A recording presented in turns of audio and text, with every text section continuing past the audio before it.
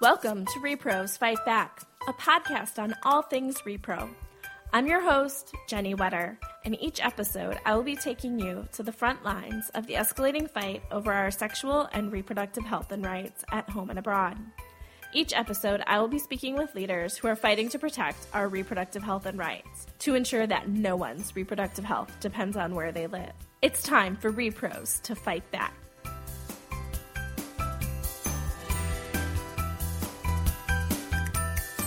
Welcome to this week's episode of Repros Fight Back. I'm really excited about this week's topic for a couple of reasons. First, it was one of the topics suggested by listeners when we had our recent giveaway, so that makes it super exciting to do. We got so many great suggestions that I can't wait to do another giveaway and see what all you guys suggest. But also feel free to reach out anytime if you ever have a topic that you would like us to cover. Second, this is a topic that is really at the center, but never, ever talked about. So that's right. Today we're going to talk about pleasure. So helping me talk about all things pleasure, I'm super excited to have the amazing Bergen Cooper from the Center for Health and Gender Equity with me today. Hey, Bergen. Hey. Thanks so much for doing this and having me at your place. Oh, I'm so happy we're talking about pleasure, and I'm so happy we're talking about pleasure in my apartment in Brooklyn because, you know, this is just a joy. Exactly. This is like the perfect place. It is. And it's nice and cozy, so, you know. Yeah, we have our candles going. We're really setting the mood. So why should we be talking about pleasure? Pleasure is a critical part of sexual health. We know we should be talking about sexual health. We're used to talking about sexual health, but I think we're used to talking about the negative outcomes, the STIs, the unwanted pregnancy, the gender-based violence, and that's important, and that contributes to the global burden of disease, and that matters. And we spend a lot of time talking about policies and programs and education to prevent those unwanted aspects of sexual health. We do not spend enough time talking about the positive aspects of sexual health, well-being, autonomy, and pleasure. Pleasure matters. We know that bad sex has negative impacts on your life. Good sex has positive impacts on your life. And we do ourselves a disservice when we only focus on the negative. Also, September 4th is World Sexual Health Day. It's also Beyonce's birthday. I think this is really important, critical for your listeners to know about. I mean, there's something going on there. And honestly, it should just be Bergen Day, because when I think of Beyonce and pleasure, I think of Bergen. That's really just the greatest compliment I've ever gotten. Yeah, but it's so important that we're talking about pleasure, because pleasure does have good outcomes in a person's life. But it's a topic that people feel nervous to talk about. People aren't prepared to talk about it with their doctors. They aren't prepared to talk about it in sex education in schools. They aren't prepared to talk about it with their partners. And really, sometimes it's hard to talk about with their friends or even admit to themselves what they find pleasurable. So I'm really glad we're having this conversation today. All cards on the table. I went to Catholic school, K through 8, and I had definitely had sex ed from a nun. So, like, talking about pleasure is like that last, like, oh my God, I can't believe we're having this conversation. Yep, absolutely. I went to a private school in Washington, D.C., and it was very progressive, and we had, we had biology where we learned sort of the mechanics of sex, and then we had some human development courses, and there were, school assemblies, but there wasn't really at that time a structured sex education course that took on the full components of sexual health. And I think that's changed at that school, and I think it's changed in many schools around the country, but there's still a lot of work to be done. I see that people are more comfortable having conversations around consent, and that's really important. Bringing the conversation of consent into sex education is critical. And yet only 7 states require it. It's ridiculous. I mean, that's kind of mind-boggling to think about. Yeah, how many states do you think require sex education includes topics of pleasure? I'm going to say none. Yeah, I'm going to say it's probably not a requirement. And we're really doing ourselves a disservice. We're doing a disservice to young people around the world when we don't talk about pleasure. Because people in general do not have sex for reproductive purposes. Wait, what? I know. Let me say it again. People don't have sex. The vast majority of people do not have sex for reproductive purposes. They have sex for a variety of reasons, one of which includes pleasure. Now, when we're teaching young people about sex and we're not talking about pleasure, how in the world are we expecting them to be able to have pleasurable sex lives, fulfilling sex lives, and safe sex lives as they get older if they're not equipped to have those conversations when they're younger? Listen, I used to teach sex education.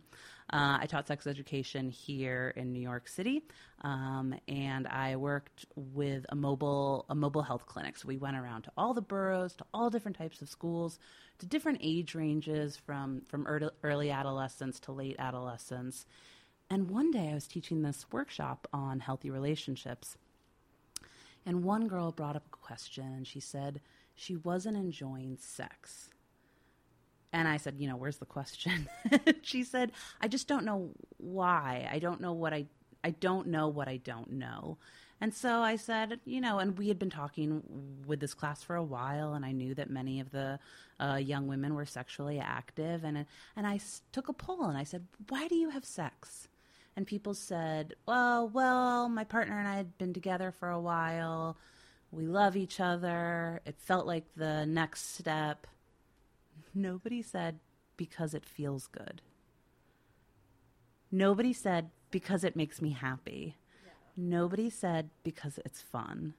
And sex feels good, should make you happy, and is fun. And if we don't talk about that, we're doing ourselves a horrible disservice. And there's so many important conversations that it's not part of. So I figured we'd go for the most dramatic first and go, shock everybody, whatever. Sure. And so that's so often when we talk about FGC, and I'll let you go ahead and do the little bit of definition of what we're talking about when we say that. Pleasure isn't really part of that conversation. We just talk about the medical impacts and the health impacts and don't talk about how that impacts pleasure later or anything. Female genital cutting, some people call it female genital mutilation, is a process in which a woman's genitals are cut. And there are a couple different types of female genital cutting. And if you want to learn more, so we won't make Bergen do like a deep dive, we did do an episode on it earlier, and I unfortunately can't remember the exact number, but if you look, it's titled Female Genital Ending Female Genital Mutilation / Cutting, I think. And it's with a great researcher from the Population Council. Oh, wonderful. All right, I'm going to go back and listen to that one. So one of the things that we talk about with female genital cutting is ending it. Right. And it's so critical to be having these conversations, to be thinking about how we can do that. But there are over 200 million women and girls living around the world right now who have been cut. They're living with the ramifications of female genital cutting. What are we doing for them? Now, people often talk about how it can be hard to give birth after being cut, and that's a critical conversation. But what about women's pleasure? If we are talking about the clitoris being cut or removed for the external clitoris, then we need to be talking about pleasure. Now, women and girls who have been cut often, our data show that they experience less arousal, orgasm, and desire. There are 200 million women and girls around the world who are experiencing this.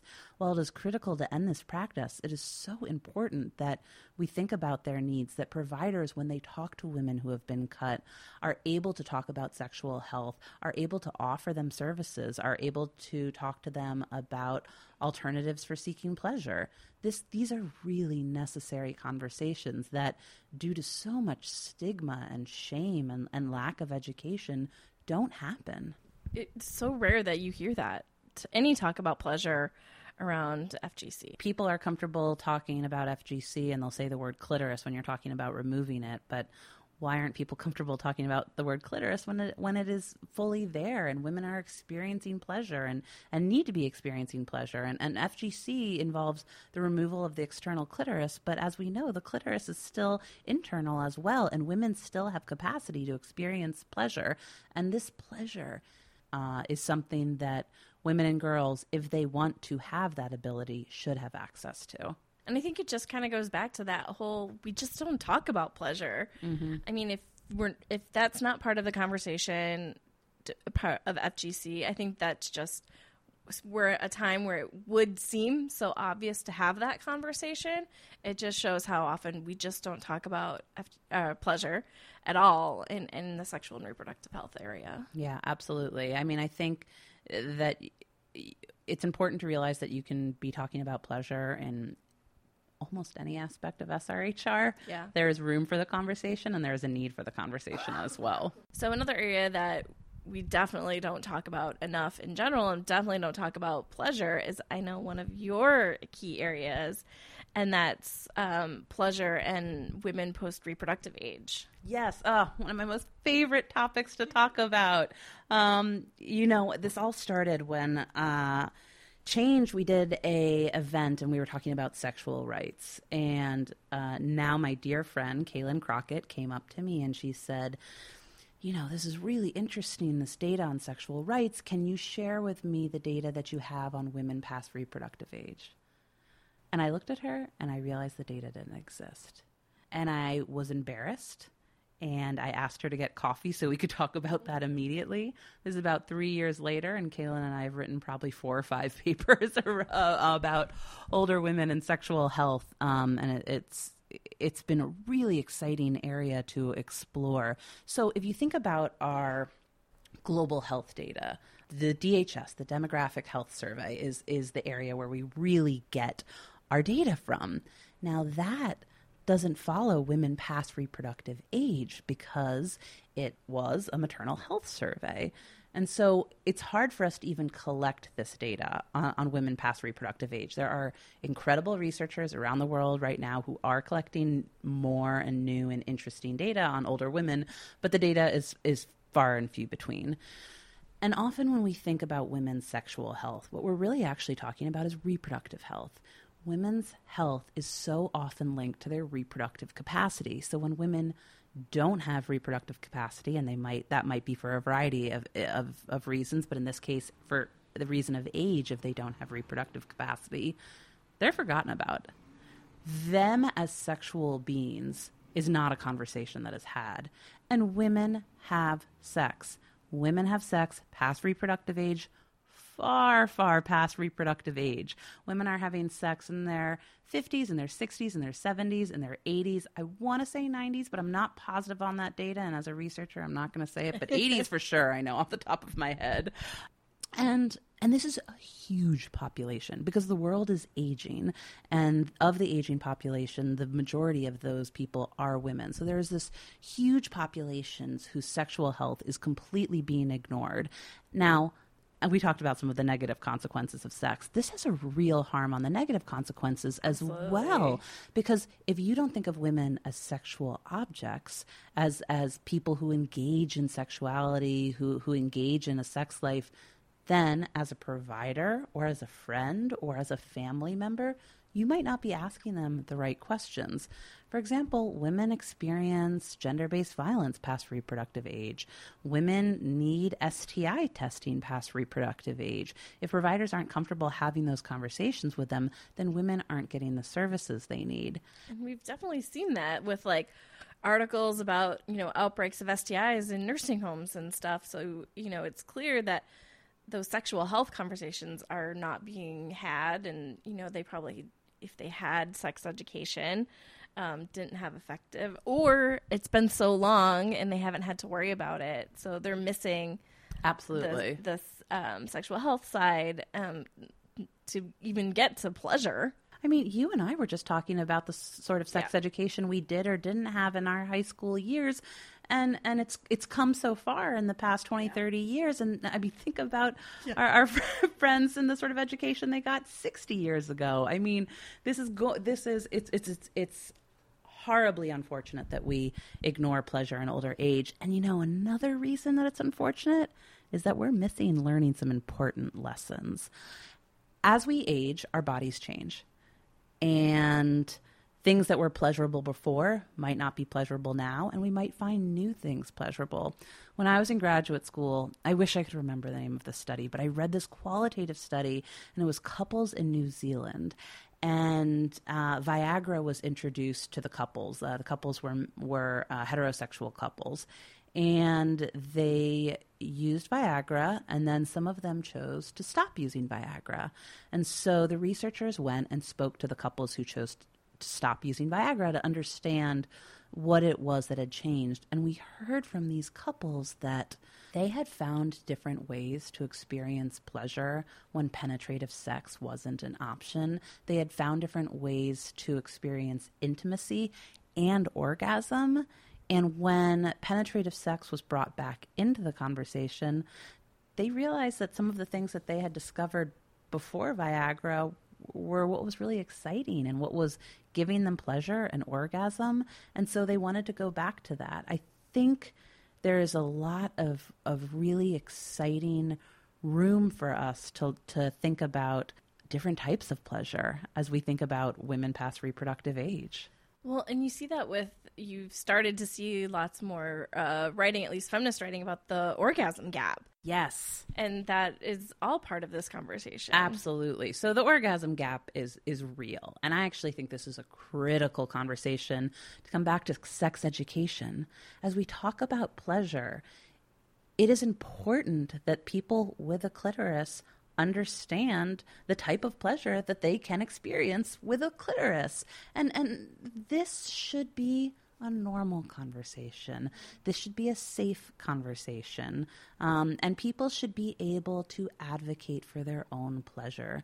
If you go through sex education, and if you go through your doctor's offices, and if you go through your life where you can't talk about pleasure, where you can't talk about orgasms, where you can't talk about what makes you feel good, how in the world are you going to be able to advocate for that in your own personal relationship? We need to normalize these conversations so that people can experience the benefit of happy sex lives. Okay, sorry, I pushed us off of post-reproductive age women. No, that's okay. Quite done. No, I think it's important that we think about sexual activity and distinguish it from reproductive capacity.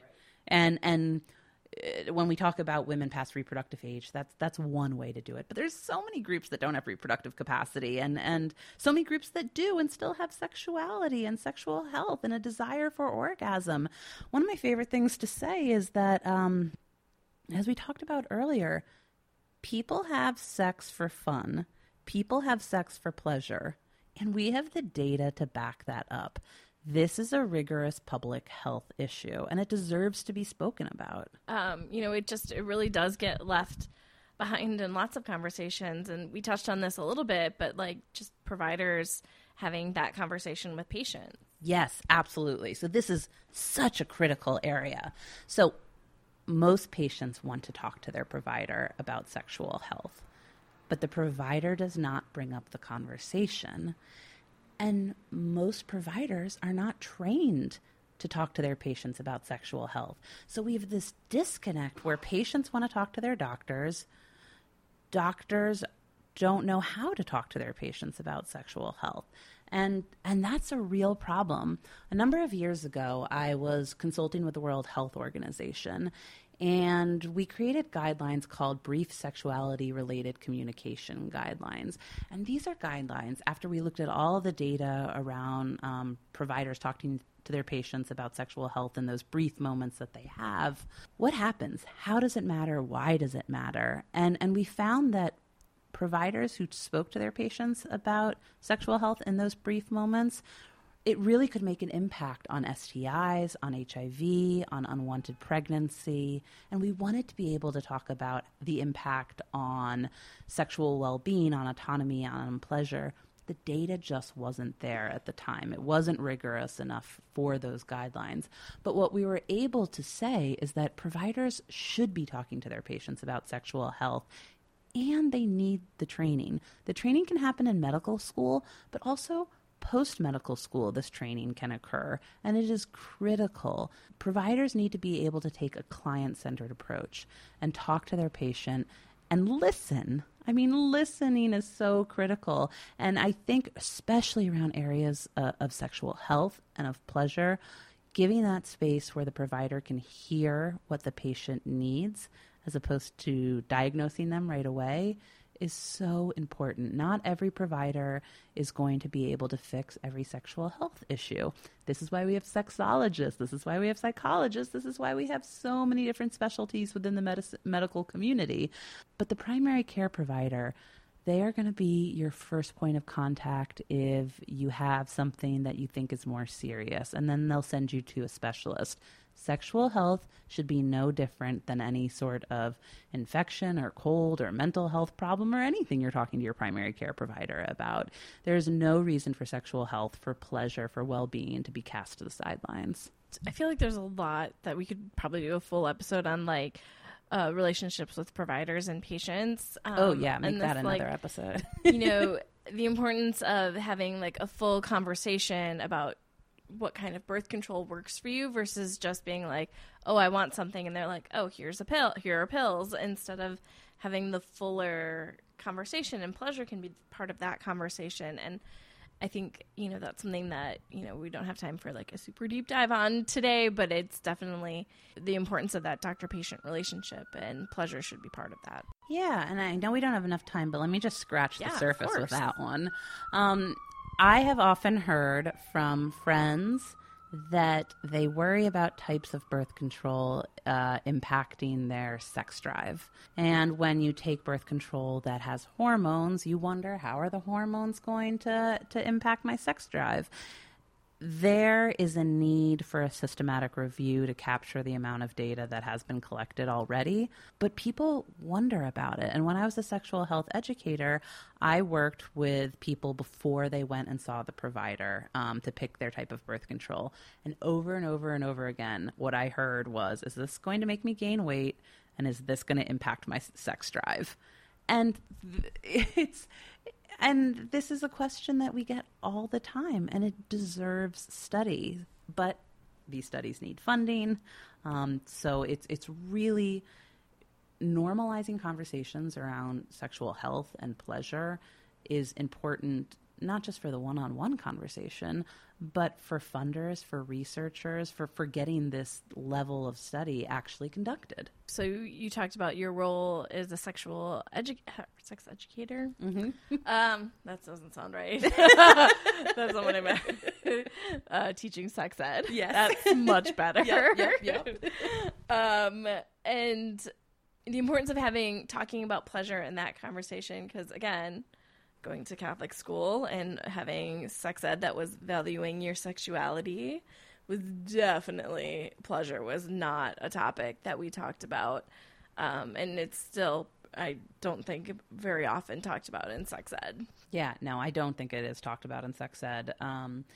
So the conversation around sexual pleasure in sex education is critical because we don't want young people or any people to think that they have to experience sex in a certain way. What is pleasurable for one person is not pleasurable for another person. What one person gets excited about might not excite another person. And if you get this idea that there is one way to experience pleasure in sexual health, that might lead to self-doubt. It might lead to insecurities, and it's critical that we talk about pleasure in a way that allows people to see the diversity in sexual health and the diversity in pleasure. And also, when we're talking about pleasure and we're talking about dynamics between among genders, it's certainly more normal in our culture to hear about boys' pleasure and far less common to hear about girls' pleasure. We need to normalize women's sexual pleasure.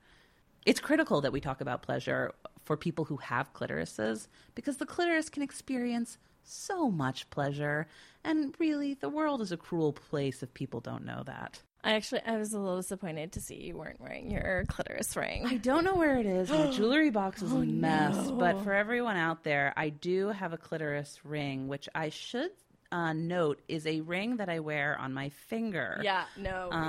One time I was giving a talk to current students at Columbia School of Public Health, and I was on the phone, and they asked about starting a new job, and they said, how do you dress? How do you present yourself? And I said, well, when I started at my job, I certainly dressed more conservatively, but after I found my footing, I started shaving my head and wearing my clitoris ring. Well, somebody in the audience a year later told me that they thought I meant a ring through my clitoris. So that's great for everyone, but that is not what I was talking about. Yes. Probably shouldn't share that story. That's okay. It's kind of amazing. I had something not exactly similar, but I was at work, and because Bergen's amazing ring inspired me to go buy one for myself. Yes. And I was wearing it, and you forget and don't think about it. And I was sitting at a desk chair and moved, and someone's like, "Oh, you have your clitoris ring on," and I was like, "Wait, what? Oh, right, yes." The ring on my finger is the clitoris. Yep. No. Yep. I have a silver necklace that I wear around my neck almost every day, and it's beautiful. It's a little pendant. It's also a vibrator. Oh, nice. Yeah, and it's just wonderful to wear that into meetings and know that you always have a little pleasure right over your heart. Oh, I like that.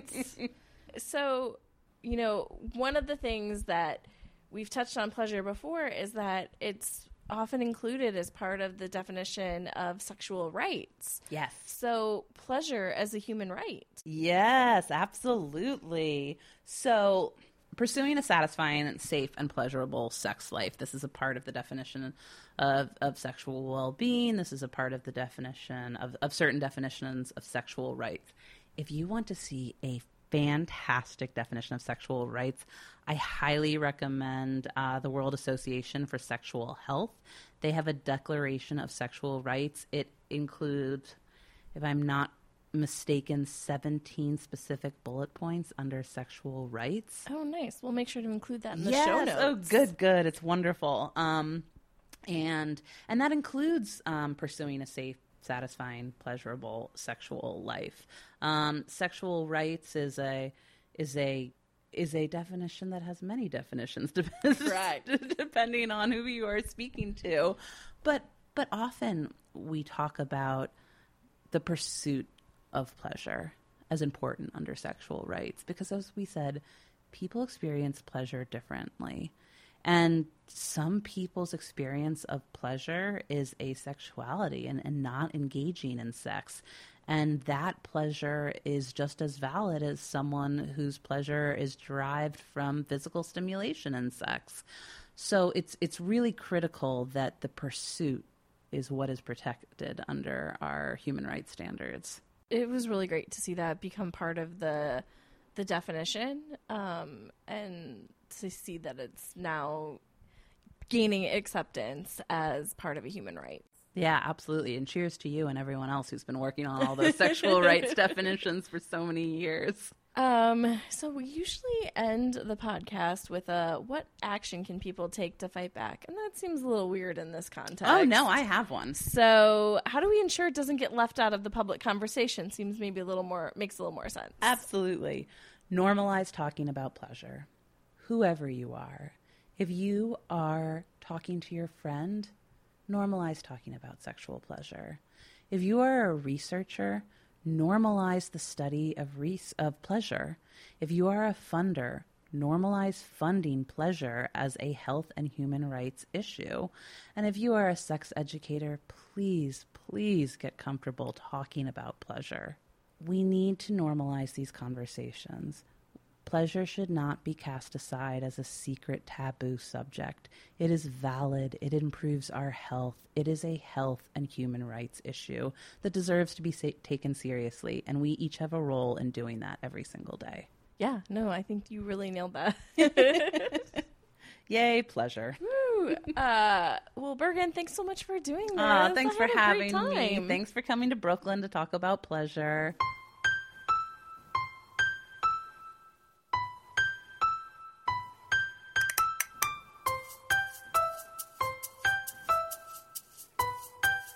For more information, including show notes from this episode and previous episodes, please visit our website at reprosfightback.com. You can also find us on Facebook and Twitter at reprosfightback. If you like our show, please help others find it by sharing it with your friends and subscribing, rating, and reviewing us on iTunes. Thanks for listening.